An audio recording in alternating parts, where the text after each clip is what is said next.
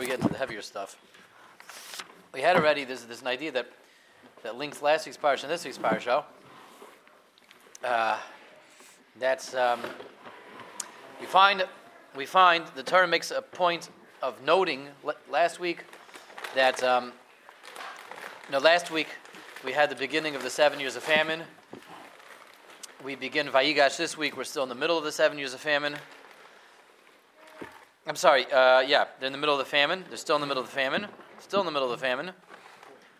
And last week's parsha Miketz, the Torah makes a point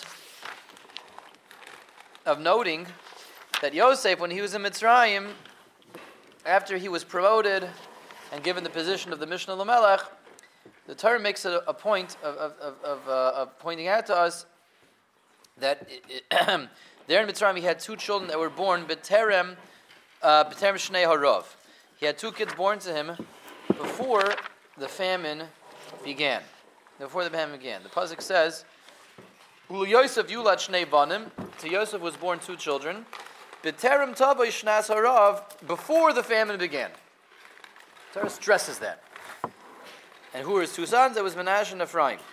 So Rashi picks up on this. Why does the Torah have to say that his two children were born before the famine began? So Rashi quotes Gemara in Tainus that tells us that the lesson over here, the reason Torah is emphasizing this is because also a person cannot engage in marital relations in Tasha Shemitah before during the time of famine. If there's global starvation going on, if there's a serious crisis and everyone's suffering, you have to be sensitive to that, and you have to cut down on things. And something that a person is supposed, if there's mamish global suffering, global famine, people dying from hunger, so the Gemara says they're not allowed to engage in Tasha Shamita. And that's why the Torah makes it clear to tell us that Yosef's sons were born before the Rav, because during the Rav he's not going to be able to have any kids anymore until the Rav is over, because also L'adam L'shamash Mitasei.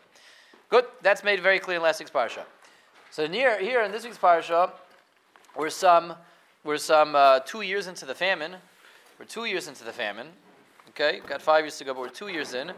And lo and behold, when the Torah enumerates the 70 Jews that come down to Mitzrayim, that are present in Mitzrayim, the 66 that come down, there's 3 that are present, and then we know there's a grand total of 70, because the pasuk says that Yocheved was born to, Yocheved rounds out the number of 70. Yocheved is the 70th member of the 70 original founders of Klal Yisrael, and Yocheved is born Bein HaChoimos. She's born on the way into Mitzrayim.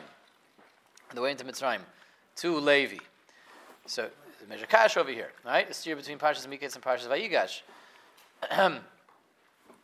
If she's born on the way in Vayigash, after Yosef has revealed himself already to his brothers and to his father, and they all come down, so we're 2 years into the famine. By definition, she wasn't pregnant for more than 9 months, 9.5 months, 10 months most, right? You don't let things go longer than that. So this pregnancy certainly occurred within the 2 years of famine, and it means that there was l'chayra, there was an issue going on over here that seems to go counter to this lesson that we learned from Yosef in last week's parsha. Yosef's kids were born before the famine. No more kids.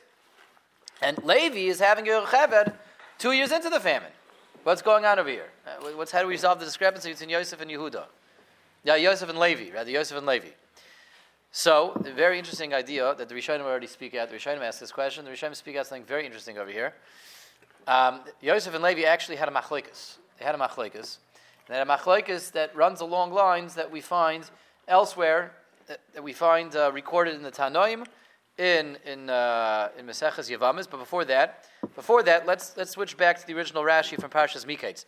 Rashi did tell us in last week's parsha the Torah is emphasizing the Yosef's children were born before the Rav, because once the famine comes, there's no more kids till the famine is over, because also L'adam L'shamash Mitasei. Good.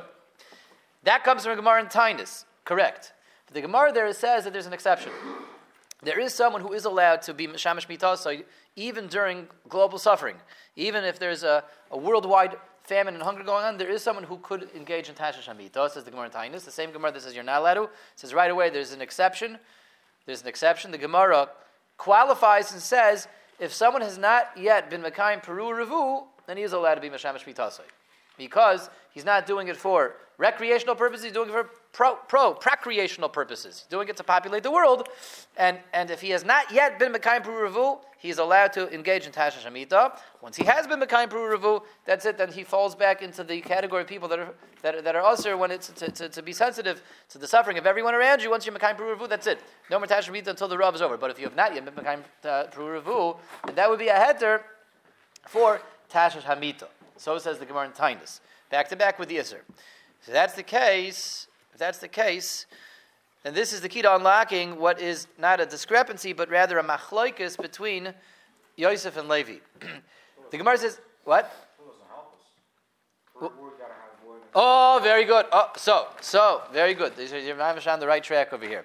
So the Gemara says that a person who has not yet been Mekayim Pru Revu is allowed to be engaged in Hashemita, but if you have already been Mekayim, you have the Yisr. At what point is a person Mekayim Pru Revu? So Lenny is quoting the opinion of Hillel, which is how he paskin, that a boy and a girl, at that point you have one boy and one girl, you've been Mekayim Pru Revu. This is indeed how we paskin, and this is indeed the position of Hillel. But it's a machloikas Hillel and Shammai Maseches Yavamis. There's a Mishnah Maseches Yavamis. It's a machloikas Hillel and Shammai. There is an opinion. We don't paskin that way, but there's an opinion in the Tanoim Shammai that believes that at what point are you Mekayim Pru Revu? Two of any flavor. Two of any variety. 2 boys, 2 girls, or a boy and a girl.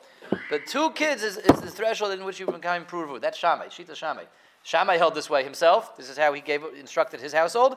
We, in Halach, we always go like Hillel over Shammai, but Shammai himself held that 2 boys or 2 girls is also a kiyum of Pru Revu.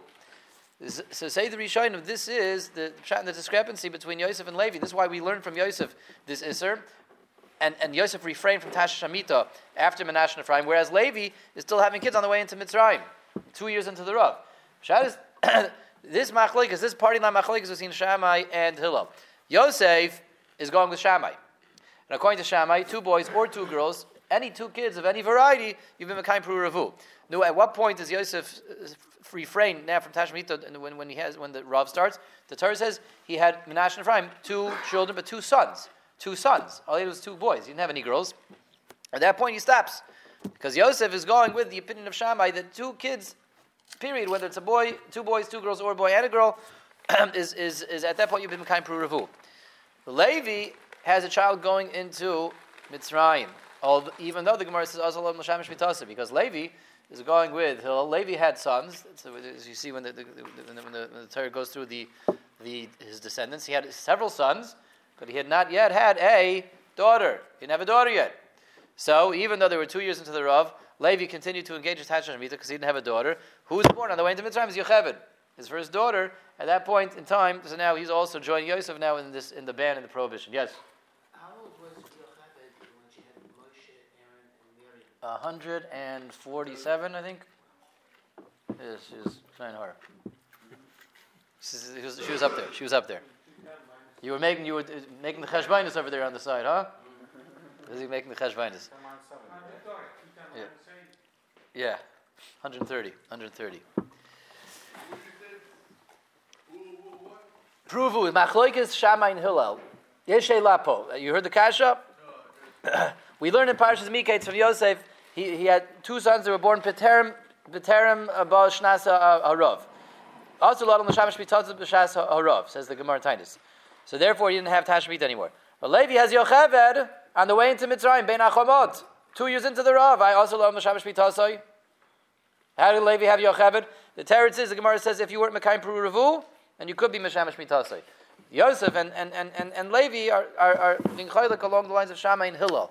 Machlek is when you Mekayim Pru Revu, a boy and a girl. That's how we paskin, or 2 boys or 2 girls. Yosef is going with Shita Shammai, or 2 boys or 2 girls. So Yari has Menashe and Ephraim. No, Shain, he's Mekayim Pru Revu. He can't be Meshamash B'tasoi anymore. That's Yosef. But Levi doesn't yet have a bas. He doesn't have a tochter. He's waiting for a daughter. So until the Yocheved is born, he's still Meshamash B'tasoi, even though it's 2 years into the Rav.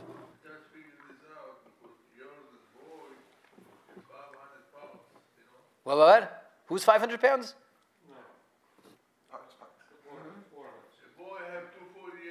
Oh. Yes.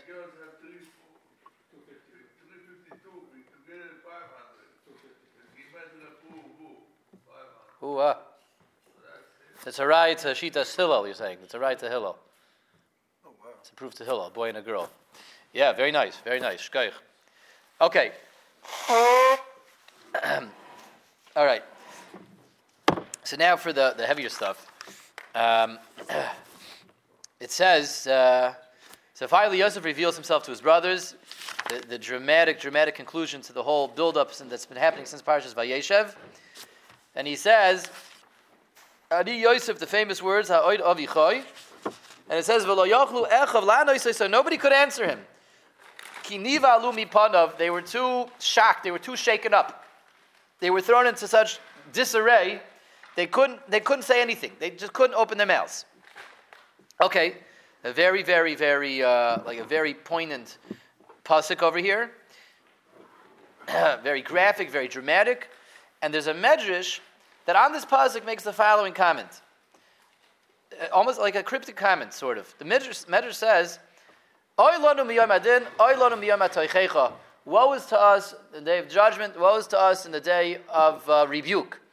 Says the medrash, if Yosef's brothers were so stunned and shocked and in disarray and they couldn't say a word to Yosef, what's going to be with us after 120 when we're summoned to judgment before Hashem, Melech Malchei HaMelachim, we're summoned to judgment?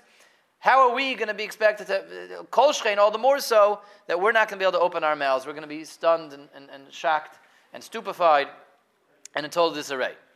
That's what the Medrash says. So the question is, what does the Medrash want? I mean, it's true that they couldn't answer Yosef because they were totally shocked after 22 years hearing that this fellow is suddenly Yosef.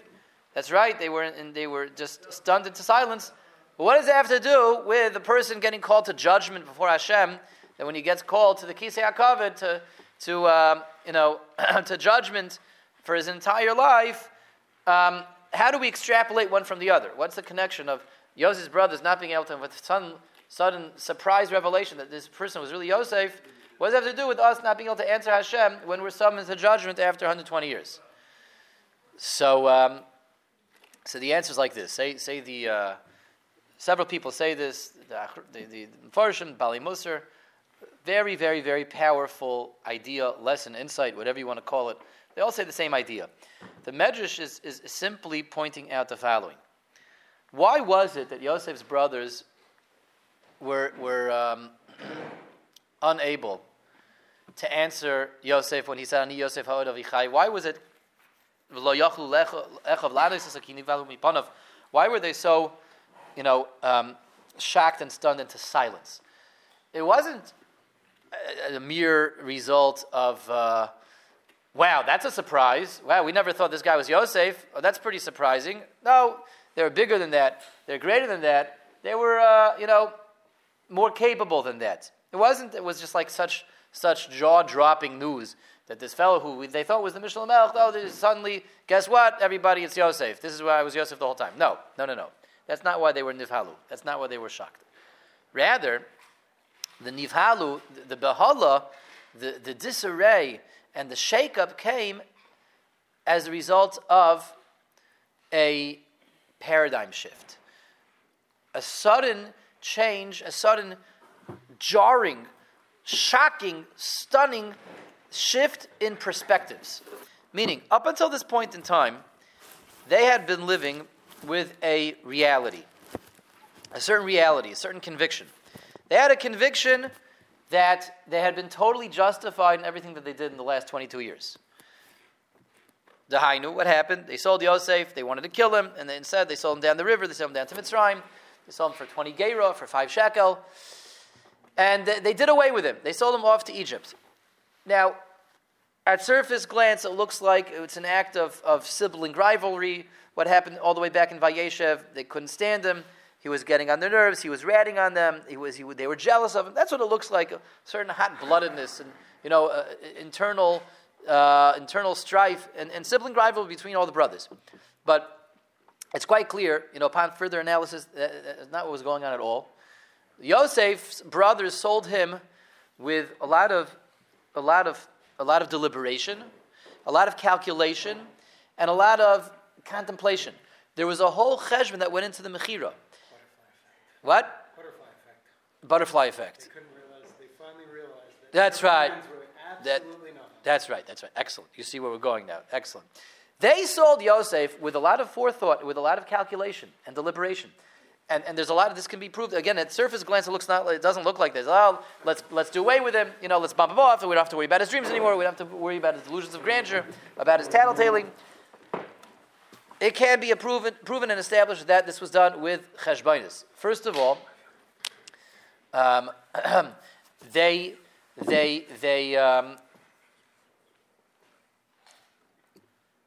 accepted upon themselves a pact of silence. So no one's allowed to tell our father about this. And they established themselves as a bezdin, a group of 10 people, to enforce a chayrim, like a ban to keep what do they call that? What? A gag order. These were also all these I suggested were good suggestions. They were good things. A gag order. They placed a gag order as a bezdin of 10 people that no one's allowed to tell Yaakov. But they were only 9. They were only 9 because Yehuda was away at the time, and Reuven was away at the time. Binyamin wasn't there, and Yosef obviously being sold. So there's only 9 of them. So the 10th, Rashi brings down the 10th person, 10th entity was Hashem himself. They involved Hashem. They included Hashem. So this is far from something that was done on the spur of the moment and in hot-blooded temper and passion and all that. They sat there. They created a bezdin to put a gag order on what they were doing, and they felt they were doing it with the cheshbon. Taking that further, they acted as a bezdin. It wasn't just a writ and a decree of bezdin on not revealing the information to anyone. They actually operated as a bezdin in decreeing that Yosef was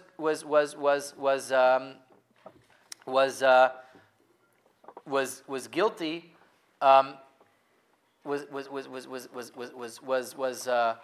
guilty of crimes against the state, crimes against Klal Yisrael, and Yosef had to be destroyed. They had to get rid of Yosef. They created what's called a psak, a verdict. They gave a ruling as a bezdin that Yosef had to be destroyed.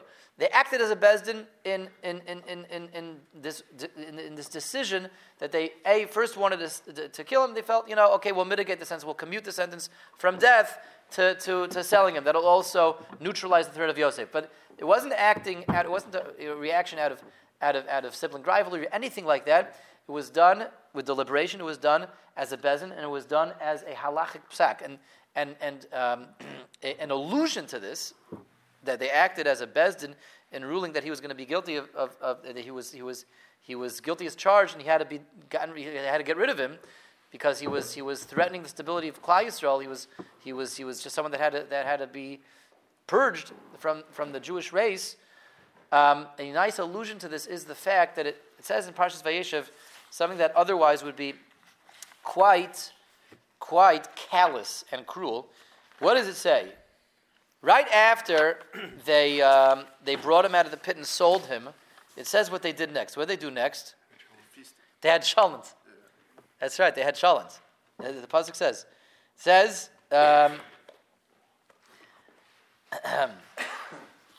it says,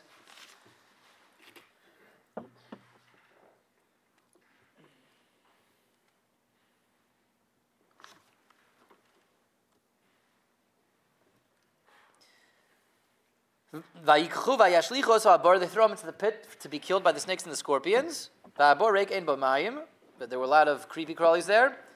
They all sat down to have lunch. Why does the Torah need to tell us that they sat to have lunch right after they throw him off to his death? Like, how cruel and callous can you get, right? Why are they having lunch? And if they're having lunch, why do you need to tell me about it, right? The answer is, there's a halach, there's a Gemara in Sanhedrin that says that a bezdin that's deliberating on a death sentence has to fast, is not allowed to eat. Until they come up with their verdict, they have to fast the entire day. They are not allowed to eat. They are only allowed to eat after the ruling. After the final ruling, the Gemara in Sanhedrin says that's when they're allowed to eat. So the pasuk is alluding to is Vayeshu lechol lechem after they throw him to the pit, because now the trial, the sentencing is over. Now they can eat again. So they acted as a bezdin, and they acted with a certain, what we call a cheshbon, with a calculation. And and so it's not, again, it wasn't that they just had to get rid of him because they couldn't stand him. They felt he needed to be destroyed. Why exactly? That's beyond the scope of tonight's discussion. No, not tonight. But tomorrow night we'll have it by the Einig Shabbos. By the way, everyone's invited to the Einig Shabbos tomorrow night, including you. Thank you. Well, you're going to stay by the Deichmans. They're making the challenge. I'm staying by the waxes. All right, okay. In any case, Zemir Hashem, there could be a community einig tomorrow night. Everyone's invited to at the Palace. Anyone that needs a place to stay can stay by the Deichmans, but the einig Shabbos is going to be at the Palace tomorrow night at 7:45. That will be the correct. That will be. We'll have more time to go into this then. Where am I staying? What? Where am I going to stay? You're staying Lower Marion. So that will. Why exactly did they feel he had to be destroyed? Why did he have to be eliminated? That's maybe tomorrow night. We'll talk about that. But it's clear that they acted again with a calculation, with deliberation. They acted with the cheshbon. And for 22 years, they were living with this cheshbon as reality. They made a decision, they made a move, and they were living with that reality for 22 years that they acted correctly. They acted correctly. Yosef had to be sent to Mitzrayim, even though there's all these ramifications, even though his father, Yaakov, is suffering for 22 years. Look, they did what they needed to do. And they can't, that's it. They acted in justness, and they acted in fairness. This is what needed to be done. In one sentence, with Yosef saying, Ani Yosef ha'od avichai, they see immediately that they were wrong for 22 years. For 22 years, they were living a falsehood. They were living a mistaken belief. They had a false, mistaken, and wrong ideology for 22 years. And they had been making decisions on that basis for 22 years, believing that Yosef was really wrong and they were right. 22 years later, with Yosef just saying, I'm Yosef, the king, with one blinding flash, they see that 22 years of decisions, of ideologies, of life was incorrect. They had just made bad decisions, bad calculations, and bad analysis. Why? Because when he says, I'm Yosef, I'm the king, they hear that what? Your dreams were real dreams. Your interpretations were correct. You were supposed to be that one in the middle with us bowing down. You were destined for power, for authority. And we, who thought that you were just running amok and trying to undermine everything, we were wrong. Says the Medrash, the Medrash extrapolates from this that what was to us after 120 years? If Yosef's brothers couldn't answer him, they were so shocked and stunned by that one line, what's going to be with us after 120 years? And the idea is exactly one and the same. The judgment after that each of us are going to receive after 120 is not so much ticking off boxes, checks by the mitzvahs and X's by the averis, here's good deeds, here's bad deeds, and making a tally. No. It's much more than that. It's not just pointing out where we did things that were wrong. It's a sudden, blinding realization that so much of what we did was based on a false ideology, on things that we talked ourselves into. And how often, Rabbi say in life, we all do this. We all do this. We will make decisions. We'll make small decisions, big decisions, short-term decisions, long-term decisions, based on calculations where we're not necessarily taking everything into account. We're not really looking at everything in the best way possible, taking this person's best interest into account and looking at him and with this person in mind, with this idea in mind, rather with our own vested interests and our own slanted viewpoint on everything. And how often do we make calculations, decisions? Again, there could be immediate decisions. What am I going to do today? Am I going to participate in this? I'm going to help this person out, not help this person out. Or very long-term decisions, in terms of where we're going to live, how we're going to live, what we do with our kids, what we don't do with our kids, what we do with whatever it may be. Decisions are made on the basis of ideologies that we convince ourselves of. And after 120, what's shown to us is where we made all the mistakes that we made. All the mistakes, and we see how things snowballed, the butterfly effect, pyramid, snowballed. The one little decision over here became an entire decade of bad decisions because I didn't let myself see things clearly. That's something that's shocking. That's something that's stupefying and stunning, and then there's nothing to say. Like, wow, I was living a falsehood for who knows how long, for who knows how many years, and there's nothing to say. Yeah?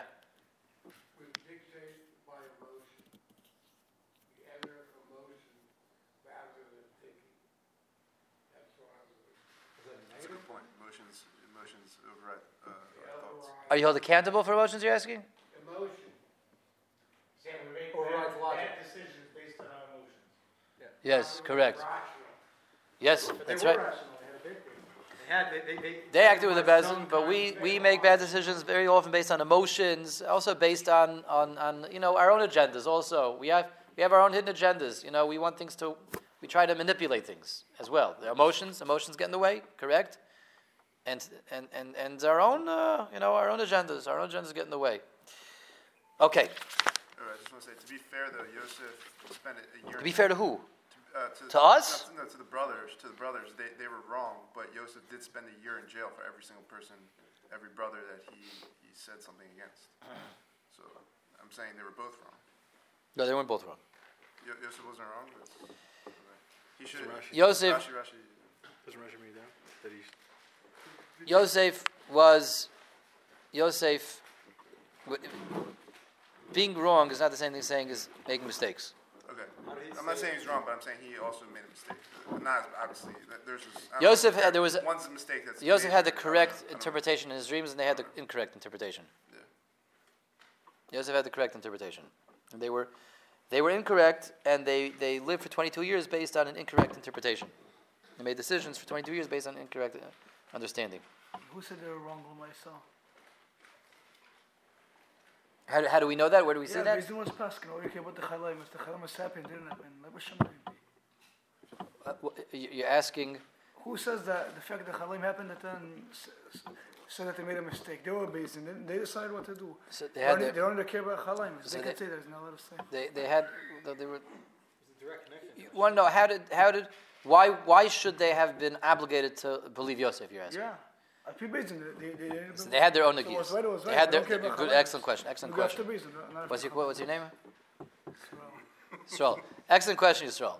Yisrael is asking, why were they obligated to listen to Yosef? Right? Why didn't they have the right to make their own calculations, to make their own bezin? That's an excellent question, but the answer there, the short answer is they had their own nagiyas that were not allowing them to have clarity. And why was that? What was that? Where was that coming from? That's beyond the scope of tonight's discussion. That's going to have to wait till tomorrow night. Right, to which everyone's invited. Okay, all right. You'll come another Shabbos. Come in the Shabbos. To the Deichmans. Okay, anyway, but excellent question, sir. Israel. All right. So moving along, then we finally have the revelation. We have the word is sent to Yaakov Avinu, and it's interesting that Yosef sends a message to Yaakov. Okay, it's time to come down to Mitzrayim. Time to come down to Mitzrayim, he tells Yaakov. Time to go, but he doesn't just say it's time to go. He tells Yaakov how to come down to Mitzrayim, and twice. The very specific emphasis over here in the Torah. How does he tell Yaakov to come down to Mitzrayim? Who knows? What? That's Hashem comes to Yaakov, but Yosef tells Yaakov how he should come down to Mitzrayim. What does he tell him? What? Not Golas, in wagons. He sends the wagons for them. But with the come empty-handed. No. Excellent. What else? How else? What kind of state? What kind of state should they be in? What kind of state? So, yes, Joseph. Yes. Can I say also? It's the 10 brothers already, or the 11 of them. Yeah. Already bow down to him. Yeah. That was the time for Yaakov to come and bow down for the fulfillment of the dream. Okay, good. But right, excellent, very good, Joseph. But how does he want them to come down and travel down to Mitzrayim? So it says like this twice. There's a certain spin over here. You listen to what he tells them. He says like Rav Moshe is saying. Rav Moshe HaKohen is saying, don't bring anything, and that goes hand in hand with something else. He says. You didn't send me here. Hashem sent me here. Pasuk test. Maharu, hurry up. Va'alu el avi, hurry up. Run to Yaakov and tell him your son is alive and well in Mitzrayim, and come down. and come down and join me. Maharu, a lashon of hurry up. And this we see this again a little bit later. He says the same thing. He says,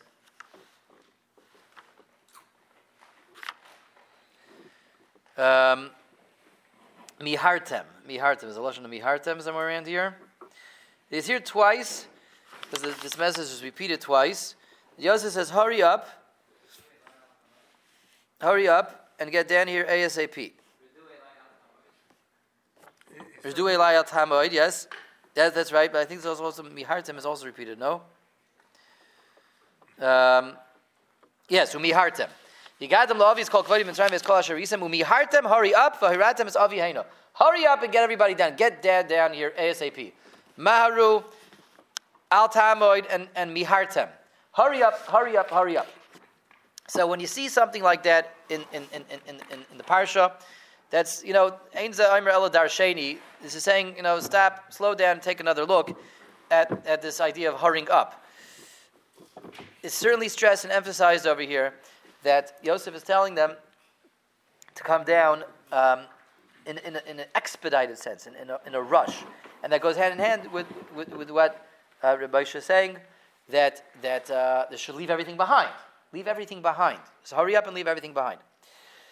So what's going on over here? Why this emphasis and why this stress on coming down to Mitzrayim quickly? Why does it have to be done quickly when we go down to Mitzrayim? So Pashup Pshat is, say the Rishonim already, the Sforno says Pashup Pshat is Yaakov has suffered for 22 years, not knowing what Yosef is. Let's we don't want him to suffer any additional second, not an additional minute, not an additional second. He should have to suffer, being away from me. Okay, that's Pashup Pshat. But for that, it would suffice for it to say it one time. Why does it have to be here 3 times? There's clearly something more going on over here. Going quickly, leave quickly. So the idea is like this. There's a connection over there. Very good. There's an idea like this. 2 ideas really, and they're both correct. The first idea is, when you're leaving quickly, is the idea of leaving without adequate preparation, of just getting out of there. They said it 3 times? 3 times. Yeah. Twice it says, hurry up, and another time it says, don't delay, don't linger, don't hang out over there. So we'll have time hopefully for comments very, very shortly. Don't worry about it.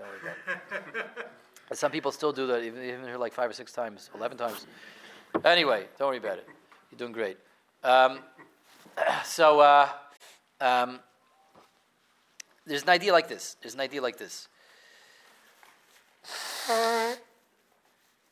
When we leave quickly, we leave without adequate preparation.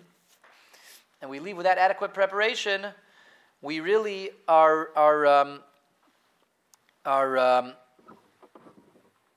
not able to take any of it with us. We can't take anything with us. It's the same thing that Yosef says explicitly. Don't pack your bags. Don't take anything with you. Leave it all behind. We have everything here in Mitzrayim. When we leave in a big rush, we're leaving without preparation. Leaving without preparation means we're not taking anything from that environment with us, and we're kind of just being thrown out of that environment and being thrust into a new environment. That's it. Cold turkey. We don't take anything with us. We don't take any of the former environment together with us. Why do they have to leave Eretz Yisrael this way? The teretz is that we all know that there's a very nice insight over here.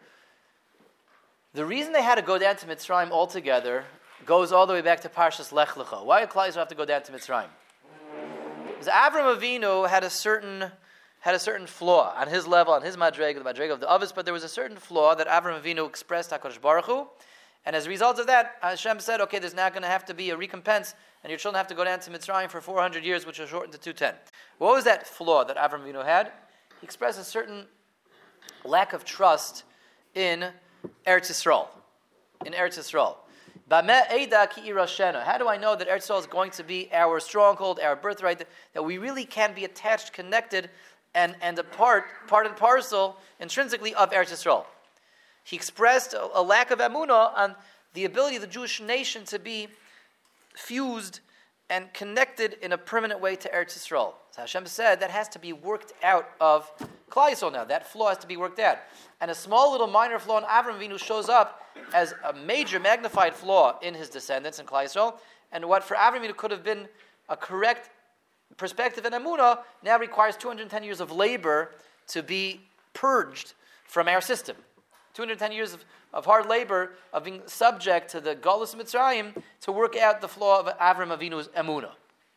But again, the descent to Mitzrayim is there's a Midah Keneged Midah for Avram's, on his level, his lack of 100% belief that there's an intrinsic, inborn connection between Klal Yisrael and Eretz Yisrael. What do you mean, how do I know that you're going to inherit Eretz Yisrael?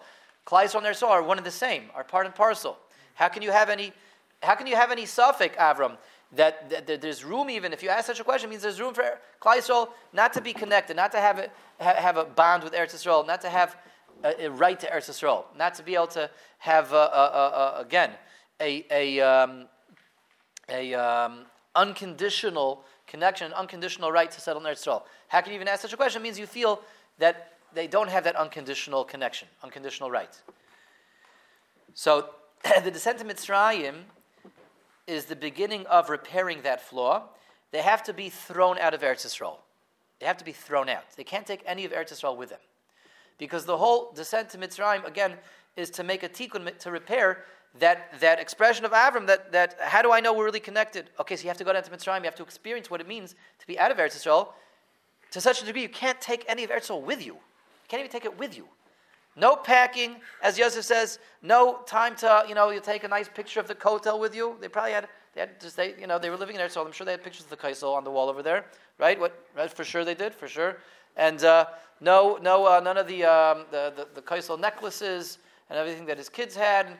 None of the souvenirs, no pictures, no photo albums, nothing of Eretz Yisrael, period. Nothing of your former life.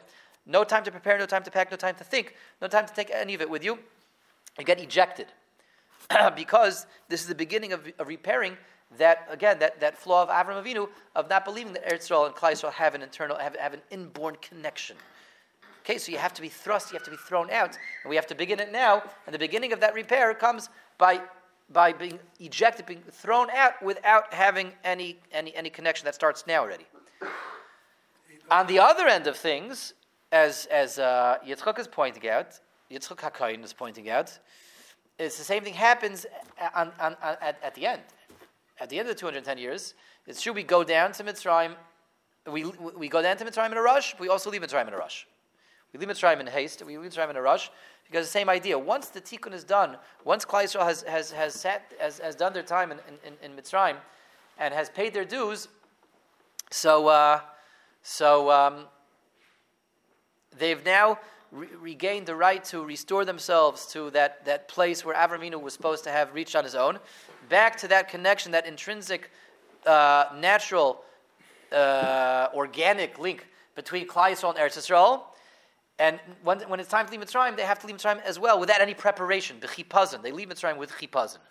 They left Eretz Yisrael with chipazon. They have to leave Mitzrayim with chipazon because once it's time to go, you have no connection to Mitzrayim either anymore at this point. Now you have restored your connection to Eretz Yisrael, and you have no connection be'etzem anymore to Mitzrayim. So you have to leave Mitzrayim without preparation. If we would give them time to leave with preparation, it means they're taking some of Mitzrayim with them, even if it's food, even if it's pekalach, right?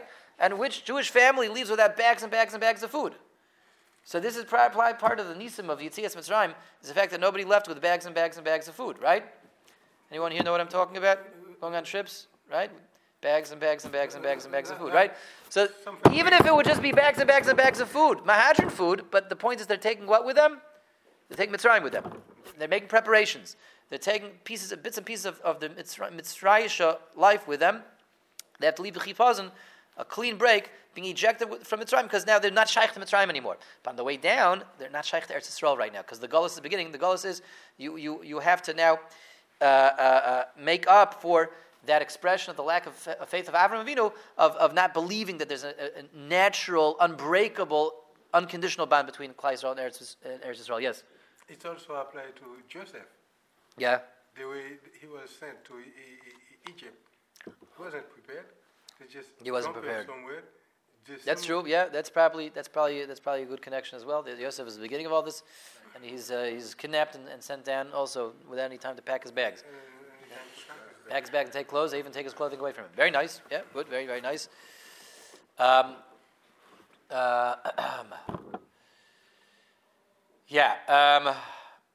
that's that. That's what's happening over there. So a very interesting take, a whole new way of looking at things. Everyone knows we leave Mitzrayim with haste, b'chipazon, but we went down to Mitzrayim with chipazon as well. Going b'chipazon means not taking anything with you. Not taking anything with you means being ejected. Being ejected. That's it works to the negative. That's being thrown out of Eretz Yisrael. It works to the positive. We don't want Klal Yisrael to take any of Mitzrayim with them. Okay, just to end off something. We shared part of this already in a smaller setting earlier in the week, but it's still the Shvu Shechabai. This is the week that we had the end of Chanukah, and we had 2 days of Chanukah this week. And there are Chanukah connections in the Parsha. In Miketz there's Chanukah connections. In Vayigash there's also Chanukah connections. A one that's pointed out already by the Svarim HaKadoshim is Vayigash, we go down to Mitzrayim.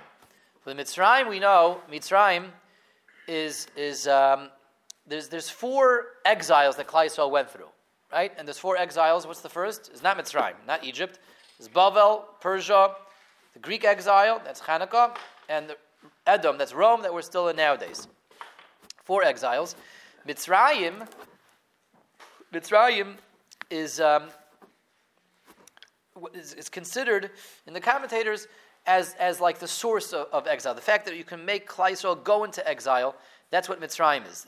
It's the source, the concept of exile. It's the fact that we can go to exile, and sometimes we need to go to exile. Mitzrayim basically contains the shayrashim, the seeds, and the source for all the exiles. It's not counted as one of the 4. It's the concept. It's incorporating. Shorish means the root, the cause. What's the shorish of Mitzrayim? Just curious. Mitzrayim. That's Meitzar means straits without the gh, like a passage, a narrow passage. Challenge. Yeah, that's coming. That's coming up in a few weeks. Shemais will be the right time to talk about that.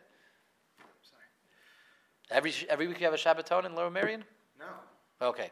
It's coming up. Sorry, I'm skipping ahead. Oh, no, nothing to apologize for. Okay, anyway. So, in the beginning, as we get ready to go into Mitzrayim, which is really the source for all the long, dark exiles ahead, the pasuk says that Yaakov sent Yehuda Goshna to Goshna. Not to Goshen, but Goshna, with the hey at the end. Gimel Shin Nun Hey. Gimel Shin Nun Hey. And the Svarim HaKadoshim say this is an acronym, Rashi Tevis, for the 4 different types of exiles. Each exile attacked a different part of the makeup of Klal Yisrael. Gimel is the guf, the physical existence of Klal Yisrael. That's Bavel. Shin is the seichel. That's Persia. Parsamad. It's Achashverosh. Plays around with our minds. Achashverosh is very scattered. He's all over the place. Nun is the neshama. That's the higher element of Klal Yisrael. The ruchnius. That's Yavan. That's Greek. The Greek exile. And Hey is Hakol, is something that basically tries to bring us down every single which way. We have Hitler's Yamach Shemam, we have persecutions, we have pogroms, we have crusades. That's Golos Edom. Edom summarizes everything. Everything. It's Hakol. So he's sending them Goshna, he's sending Yehuda as like the antidote to lay the seeds for Klal Yisrael to be able to persevere and survive in Golos. Goshna, the Gimel Shin Nun Hey, as the antidote preparation for the 4 long Goliath exiles that are to come that have their roots in Mitzrayim, and those 4 letters, Gimel, Shin, Nun, Hey, Guf, Seichel, Neshama, and Hakol, are the 4 letters that we also find on the dreidel, says the Bnei Yissaschar. Right? Neis Gadol HaYasham, Nun, Gimel, Hey, Shin, that's Goshna, I see as Goshna. If it's the same letters, it also means the same gematria. Right? It's also the same gematria as the letters that are on the dreidel. Work it out. And the idea is that's the idea of spinning the dreidel on Chanukah, is saying that we can grab these 4 exiles from the center as they came down from a central stem in Mitzrayim, and they spread themselves out all over the place, 4 different directions, 4 different exiles, 4 different corners of the world take us down. On Chanukah, we can tap back into the strength and the perseverance and the dedication, the Chashmonaim, to grab from the center and to eliminate them, have them just drezuch as a dreidel, right? To drezuch around us, the perseverance and the strength and dedication of Klal Yisrael, as Yaakov sent Yehuda Goishna, we have the dreidel, our dreidel of Goishna. This is the pair. Again, it's Shul Shachabbos, so we can still tap into these embers, the afterglow of Hanukkah over here, and live up to the legacy of the Chashmonaim and eliminate, Rabbi Isai, all the exiles from Klal Yisrael. Thank you very much. Nazarovia. Chaim.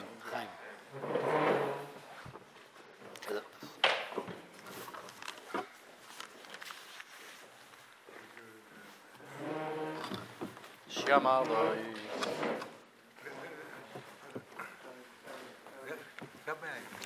Yeah, Joseph. It's good shalom. What's your name? Shamaloi. Also Yosef.